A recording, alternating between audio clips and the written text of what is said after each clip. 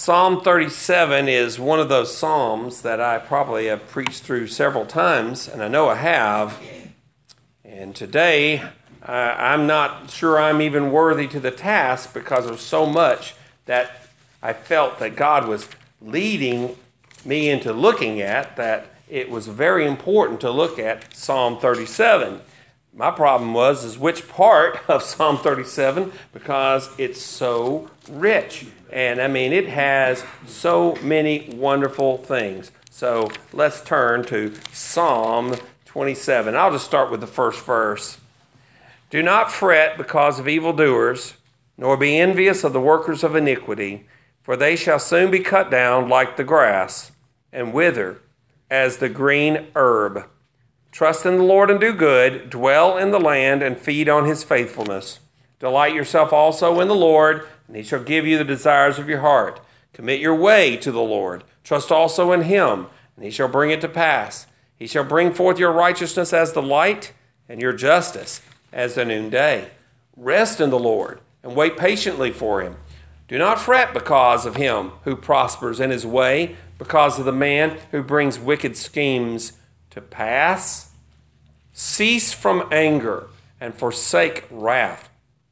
Do not fret, it only causes harm. For evildoers shall be cut off, but those who wait on the Lord, they shall inherit the earth. For yet a little while, and the wicked shall be no more. Indeed, you will look carefully for his place, but it shall be no more. But the meek shall inherit the earth, and shall delight themselves in the abundance of peace. The wicked plots against the just, and gnashes at him with his teeth. The Lord laughs at him, for he sees that his day is coming. The wicked have drawn the sword, and have bent their bow, to cast down the poor and needy, to slay those who are of upright conduct. Their sword shall enter their own heart, and their bows shall be broken. A little that a righteous man has is better than the riches of many wicked. For the arms of the wicked shall be broken, but the Lord upholds the righteous. And I'm going to read more in just a little while. But may God bless the reading of his word into our hearts today. So Psalm 37. It is a psalm that I'd like to title, Why Meekness Works. Why Meekness Works. Now, erased from most dictionaries today is the proper meaning of meek and what meek really stands for.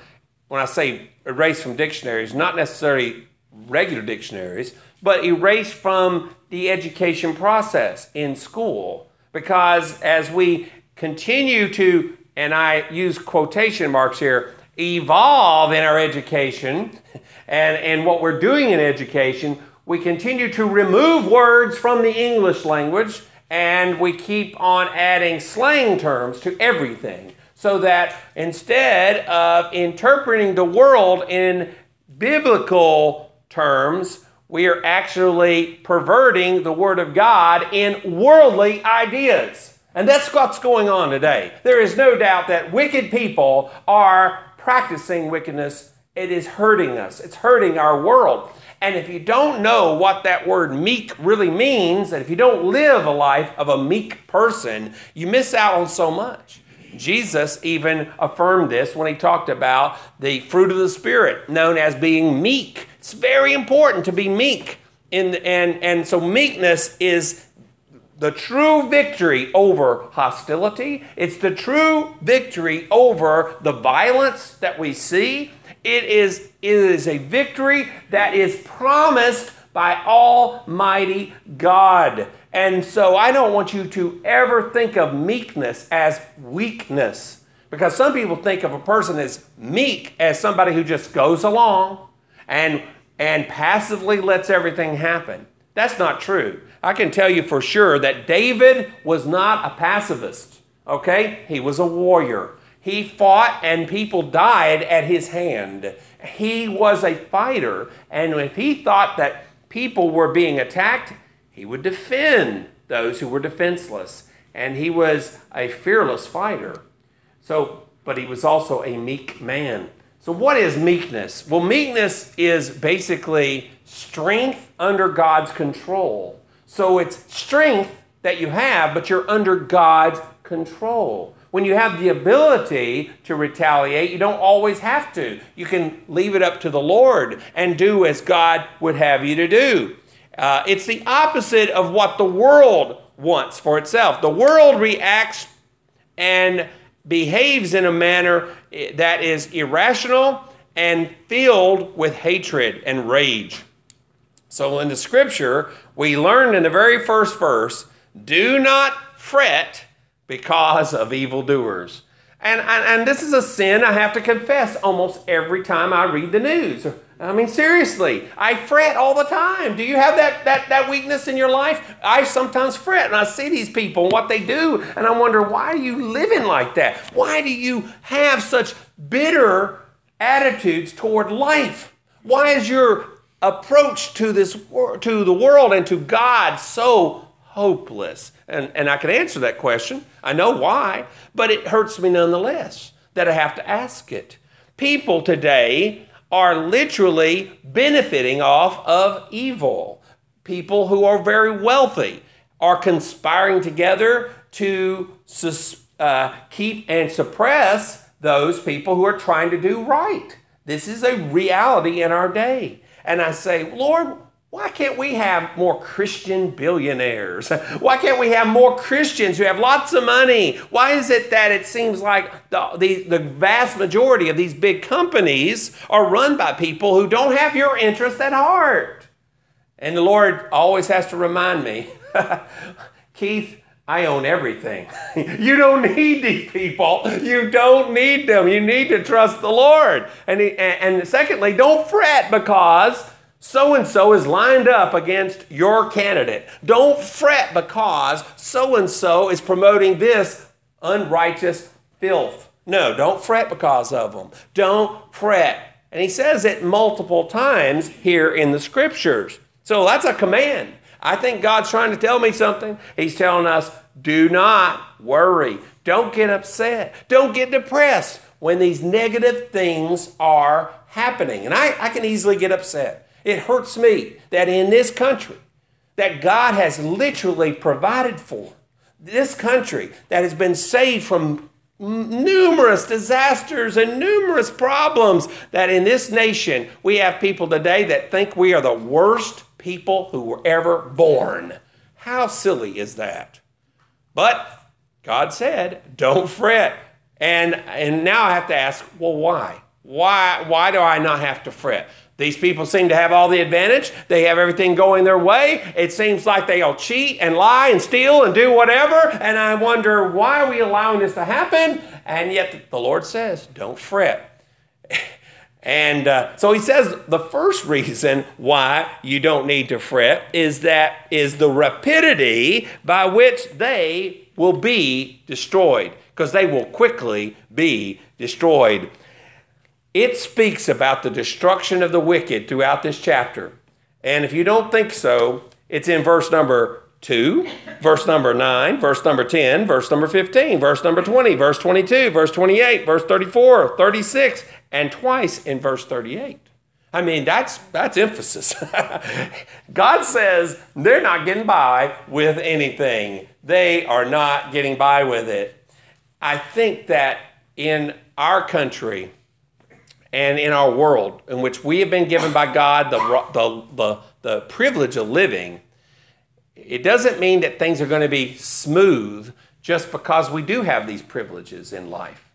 It is not easy, but it's far better to live rightly than to go the path of the evil doers. Why? Because they're not long for this world.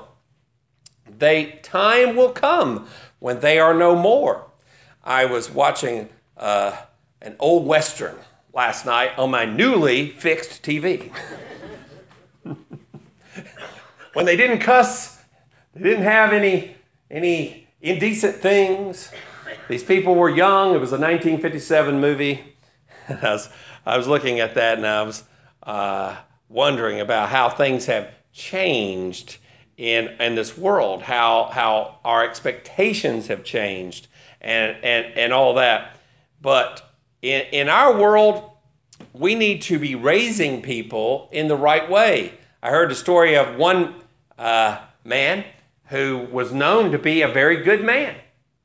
And he went to church, he was very successful, and he was asked by an older woman who thought he was just the sweetest young man. He was a young man, but he was still a godly, successful young man. And the woman said, son, why are you such a good young man? And he said, well, ma'am, when I was young, I had a drug problem. And she said, I find that hard to believe. He said, no, it's true. Because when I was young, my mama drugged me out of that bed. She put me on that bus. I went to school, and then she drugged me out of the bed and got me into Sunday school and drugged me to church every time the door was open. We need more drug problems like that today. We got too many parents who want to be the buddy to their children and not their parents. You cannot be their buddy. You're their parent. I learned that as a teacher. I'm their teacher. I'm not their buddy because they'll run right over you every time. I promise you. Kids know how to manipulate. If you haven't figured that out, just have grandchildren. And I'm not even a grandparent, but I know that. They are manipulators. So God wants us to know the destruction of the wicked. So why should you feel sorry? I mean, why should you want to envy a path that's going to be to destruction? I want you to read further about some of the things that's going to go on here in verse number, let me make sure I got it right here. In verse number 12, the wicked plots against the just. Sounds like today. There's lots of conspiracies, plots. If you think that the massive uprisings going on in our cities is the result or are the result of accident, you've really got your head in the sand because they are plotting. They are plotting to create chaos. There's no question about it. And gnashes at him with his teeth. Now, that's what these protesters do. They're gnashing at people with their teeth. I have seen video after video of Christians standing up and standing for America or standing up for a godly cause. And these people will violently attack these poor people trying to do what's right. They gnash at them with their teeth. But here's the part that gave me encouragement is verse 13. The Lord laughs at him. I mean, really, you cannot put somebody down more than to laugh at them. And the Lord laughs at these people. They think that they're all powerful. They think they've got all these things going for them. And the Lord just sitting there laughing at them. And why is the Lord laughing at them? For he sees that his day is coming. And it really is. The Lord will take vengeance upon wrongdoing. He does it.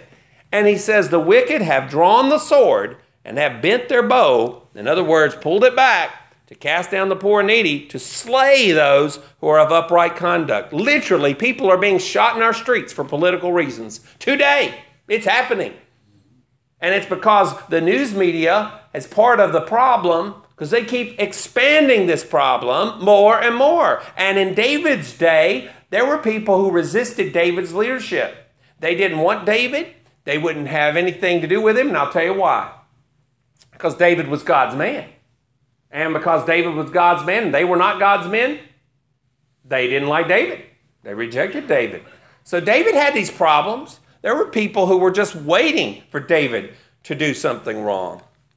Furthermore, it says, their sword shall enter their own heart, and their bows shall be broken.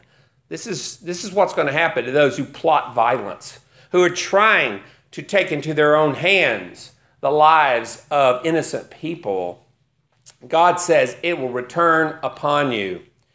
When we heard the news that the Supreme Court justice died on Friday night, I had said weeks or months ago that God convicted me not to pray for the death of these people.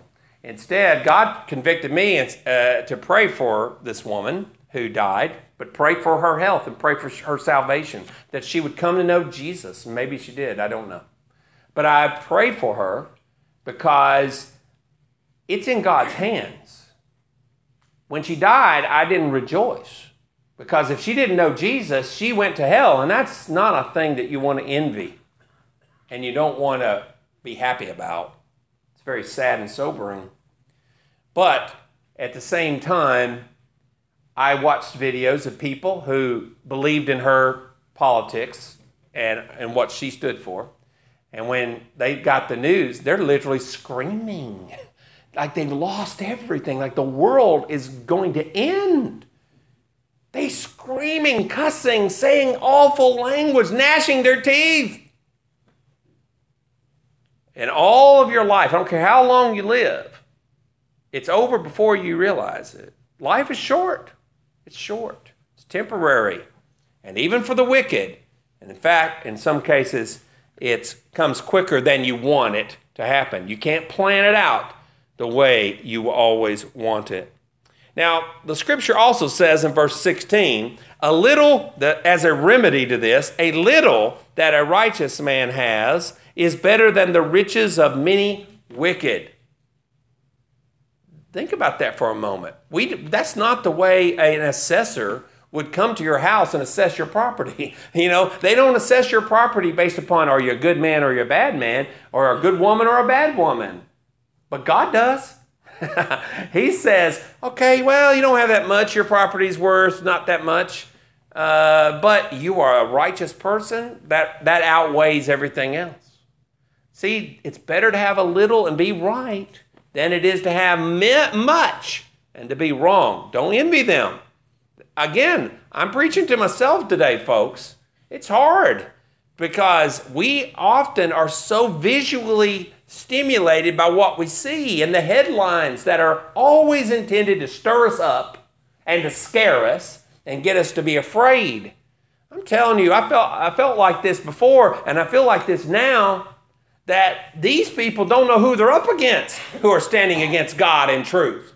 And I actually feel sorry for them a little bit, because they're not going to win. God is going to win. You cannot dethrone God. You cannot defeat him. And if he is for you, who can be against you? The scripture is so true. So do not envy the wicked. Now he says here in verse 18, or actually in verse 17, for the arms of the wicked shall be broken, but the Lord upholds the righteous. Now that's a promise that we're going to look at in a minute. The Lord knows the days of the upright, and their inheritance shall be forever. Now, that's repeated throughout this psalm. They shall not be ashamed in the evil time, and in the days of famine, they shall be satisfied. So when everything else and everybody's going without, godly people will make it. But the wicked shall perish, and the enemies of the Lord, like the splendor of the meadows, shall vanish into smoke. They shall vanish away. If you've ever taken a picture of a beautiful mountain scene, the meadows and the flowers, it's temporary. It doesn't last forever. And oftentimes it gets cut down and burned. The wicked borrows and does not repay, but the righteous shows mercy and gives. For those blessed by him shall inherit the earth.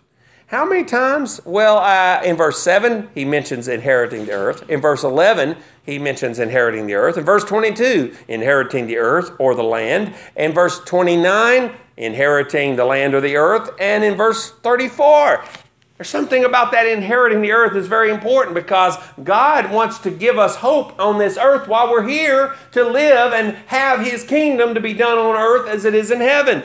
God can rule right now over your property. You don't have to wait till the end of time. He can rule right now over this place, wherever you're in control and God's in control of you. And I think the meek will inherit the earth. And it needs to start now, not in some distant future. It's a promise that he says. God loves the meek. He loves people who understand that the battle is the Lord's and not ours. Let's keep going. He says here in verse 22, for those blessed by him shall inherit the earth, but those cursed by him shall be cut off. Another one of those verses. The steps of a good man are ordered by the Lord, and he delights in his way. Though he fall, he shall not be utterly cast down. You know, we all are going to stumble, and we're going to fall. We're going to mess up. And that's the sign that you need to be honest with God. And Lord, I didn't do this right. And if you've wronged somebody, you need to tell them, I didn't do you right. It takes a lot of humility to admit you're wrong, but God works it out. And he always picks you right back up. The world, they try to hang a burden on us that's impossible. Now, I want to ask you a question. Are we guilty of anyone else's sins? And the answer is no. You're only guilty for your own sins. You're not guilty for other people's sins, which also means that we're not guilty of the past. We're not guilty of anything that went on in the past by anybody, anywhere, in any way. So why is it then that the new standard for righteousness is we must condemn everything that was wrong in the past, and we must admit that we have privileges and we have this or that, and that we have benefited from these things, when in fact it's not our sin. God's got to be the decider of these things. I would tell you that it is an impossibility to eliminate the past. You can't eliminate it. Only the blood of Jesus cleanses us from all of our sins, and no amount of political payoffs is going to eradicate anything bad of the past. Another danger of trying to look backwards and to try to eradicate all of the so-called evils of our forefathers is that it doesn't properly weigh the people's hearts. Because all we see is the outward institutions. We don't see the hearts of people. And only God can see that. See, God, when he said, take my yoke upon you and learn of me, for I am meek and lowly in spirit, and you will find rest unto your souls. He meant that. He literally said, my yoke, the collar that you put around the mule or the ox to pull the cart, he said, my yoke is hard. No, he didn't say that. He said what? My yoke is easy. My burden is light. These people today, they are speaking from the devil when they try to tell you that you are evil based upon something in your past, and they will continue to put you down, and they will try to blame you for all things. But all that does is put an impossible burden upon you. We have people who are today in positions of leadership in the Southern Baptist Convention who have said that we need to confess every sin of our Southern Baptist forefathers, etc., etc., etc. And I just want to say to you that right there would mean we would have to eradicate the book of Philemon from the Bible because he held a slave. And the Bible says it's the Word of God. And we cannot sit there and apply a standard to ourselves that God does not apply to us. God has freed us. And it is the gospel of Jesus Christ that makes us free. We're not free because some politician says we have to grope and kneel before some political agenda. No, we are free by the blood of Jesus and the gospel of Jesus Christ. So we don't have the gospel and the social work. We have the gospel alone. We are not saved by our works. We are not saved because we have contributed to some cause or we have painted something on the road. We are saved by grace through faith, and we are enemies to any belief system that says you must bow down to it and not to Jesus Christ. We do not need anything else.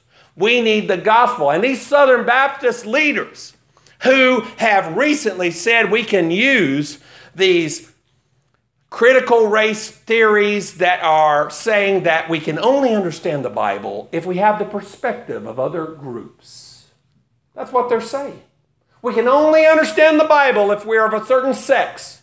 or if we're of a certain point of view. That's kind of news to me, because I always thought that the Bible is God's word, and it's not of any private interpretation.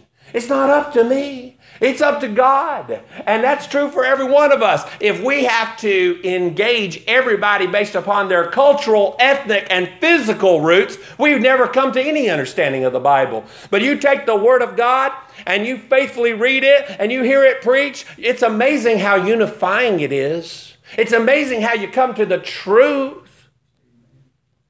Today, wickedness is prevailing because people don't know the Word of God, and they want to have the Bible and something else. They got to have the gospel and something else.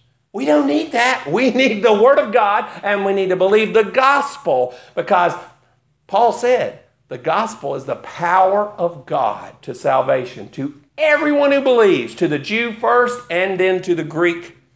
And that's true today, and it was true then. And it has nothing to do with social justice. Nothing. There has only been one man who has been a true social justice warrior, who did everything right, and that was Jesus. And everybody else, we are pitiful compared to him. We'll never meet his standards, and we can't. Jesus said not one jot or one tittle would pass from the law till all be fulfilled. Well, guess who fulfilled it? Jesus. He fulfilled it 100%. And he is the reason why we're going to heaven. We're not going to heaven because we signed up for some organization or because somebody lit a candle. We are going to heaven because of Jesus and what he did. And that's why we don't need to fret because of evildoers. We should feel sorry for them. They're going to get cut off. But God says the meek, they're going to inherit the earth. They're going to gain. We will gain if we trust the Lord. Let's go to the Lord in prayer. Our Heavenly Father, we live in hard times that do cause me to fret, and I have to confess to you that I've failed miserably in that department. Don't let me fret anymore. Let me stand right and do what's right and trust the gospel of Jesus Christ and not trust the opinions of men.